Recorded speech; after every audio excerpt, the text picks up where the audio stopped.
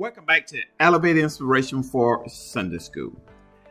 We're still in our Great Prophet series, and today we're going to be looking at the Prophet of Conquest. This is lesson 2, so let's get started. Was Joshua a prophet?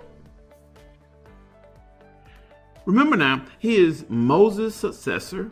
Moses was a prophet, and Joshua was assured of the Lord's presence. Just as the Lord has guided Moses, he was going to guide Joshua. Furthermore, God spoke through Joshua to give him directions to Israel, and that is one of the characteristics of a prophet. Remember, Hebrew 1:1 talks about God who in his sundry times and in divers manners spoke in time past unto the fathers by the prophets. And also, Joshua may be considered a forerunner of Jesus. Why? Because the name Joshua and Jesus both mean the Lord is salvation.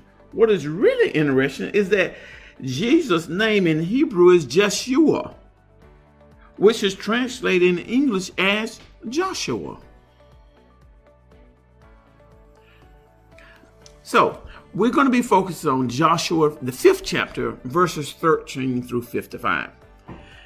Joshua is getting ready to conquer with his army Jericho. And the scripture gives us some caution here. Notice here, now I've underlined, it came to pass when Joshua was at Jericho. So I assume he's actually looking at the situation, evaluating it, because they're getting ready to fight this battle. At the beginning of chapter 5, you'll notice that all of the men have been circumcised because they have not performed circumcision since they left Egypt. They've been wandering in the wilderness for 40 years. Everyone that was 20 years or older have died. We have the young men that is coming to full age. They have not been circumcised. So at the beginning of the chapter 5, we see that circumcision is taking place. So Joshua probably leaves the camp, wander off to look at and assess the situation. And lo and behold, he lifted up his eyes, and behold, a man stood opposite of him. And this man had a sword drawn in his hand. And Joshua went to him and said to him, "Are you for us? Are you an adversary?" That's interesting, because that question is, he's actually stating, are you for us? Are you against us? Are you a friend? Are you a foe? And if you notice, the messenger actually gives a command. He said, "No, but as a commander of the army of the Lord." Notice the word Lord is all caps. And usually when we see the word all caps, it's translated as Yahweh or Adonai. He says, "I am the commander of the army of Yahweh, and I have now come." What's interesting is that he did not answer the question, are you a friend? Are you a foe? Are you going to fight with us? Are you going to fight against us? But he identified who he is, and he says, "I have come now." And Joshua realized who he was. If you notice here, he says he faced his face to the earth. He fell on his face to the earth, and he worshiped and said to him, "What does my Lord say to his servant?" So Joshua realized that not only is this individual a commander, but this is the individual that he must give honor to. Use the word worship here, and I think that this is God incarnated in the flesh. This is actually could be Christ himself. If you notice here, and it's going to reveal a little bit more, that not only usually angels do not establish worship. They'll tell you to get up. I'm a person just like you. But Joshua falls down, worship, and then the commander of the army says to Joshua, "Take off your sandals, for the place where you stand is holy." Isn't this the same words that God spoke from the burning bush to Moses? So this is reference that here we have the commander of the army of the Lord standing here, and where God is, that ground is holy, and we see it take place right here. That's interesting. So the question that we're going to look at is, what's the single most important thing your church needs to do better in order to hear and heed the Lord's message properly? We're going to discuss that in depth on Sunday. I like this title here because we jump to the 6th chapter and we state here that there's a sovereign plan. God is sovereign. So we notice here in the first chapter, in the first verse of chapter 6, that Jericho is securely shut up because of the children. There's none went out and come in. In other words, they have closed the gates, walled up the city. No one is coming out and in because you have this influx of people that have crossed over Jordan. Actually, if you look at numbers, it'll tell you that the head count is actually approximately 600,000 men. That's a great number there when you think of it. And then we jump to the 7th verse. Look at the Lord's strategy here. He said to Joshua, "See, I have given Jericho into your hand, its king and its mighty men of valor." I have given.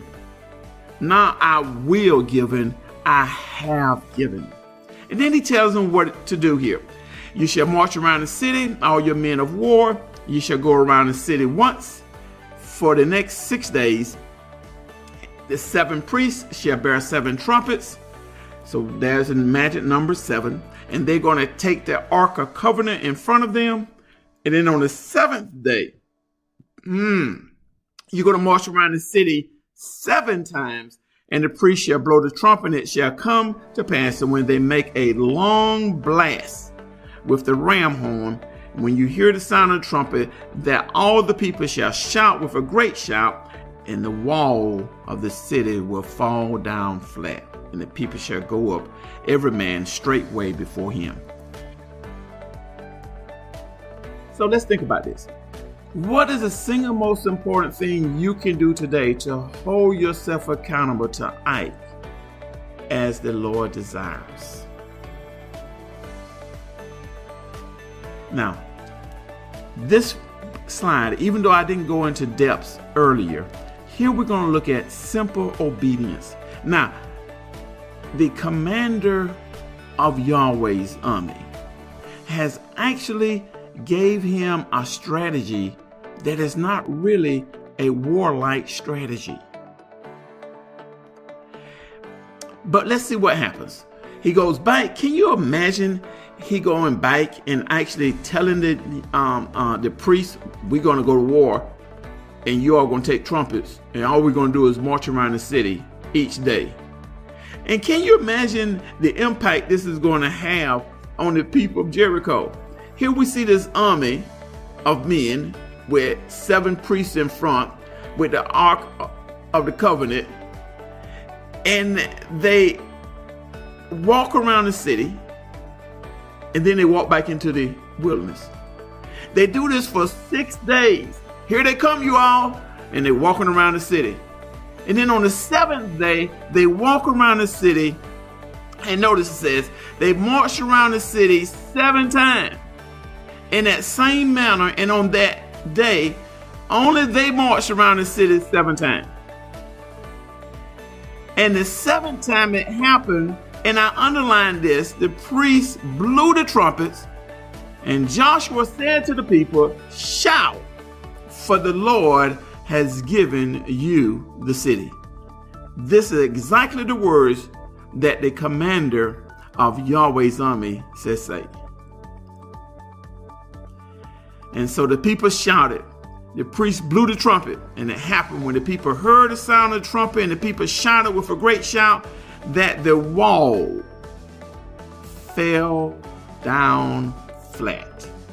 And then the people went up into the city, every man straight before him, and they took that city. Now, this is a pretty big wall, because we learned earlier that Rahab's house is located in the wall. So we're talking about a very thick wall here. So what walls have fallen in your life as you obey God's instruction? Then we're going to dig a little bit deeper. No, directions are so important. We must follow direction. When you consider the faith required to trust and obey God's direction for conquering the city of Jericho, because it says in Hebrew 11 that because of faith, the walls came down. When first hearing the plan, can you imagine the Israelites? What kind of strategy is this? Who conquers a city with such a battle plan? But receiving the promised land could only be accomplished on God's terms. And we got to look at this from our life standpoint. Receiving the promised land could only be accomplished on God's terms. Though Christians may disagree about some particulars, we know from Jesus that our first command is to love the Lord. And then loving Him involves obedience.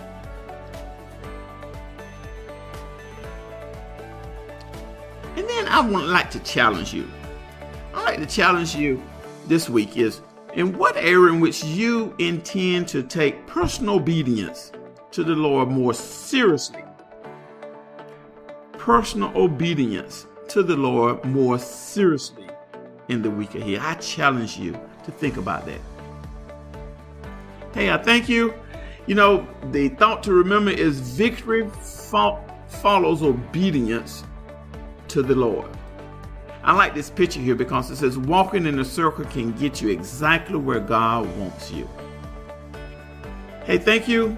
See you in Sunday school. I have the meeting ID located below. That's the ID number and the password.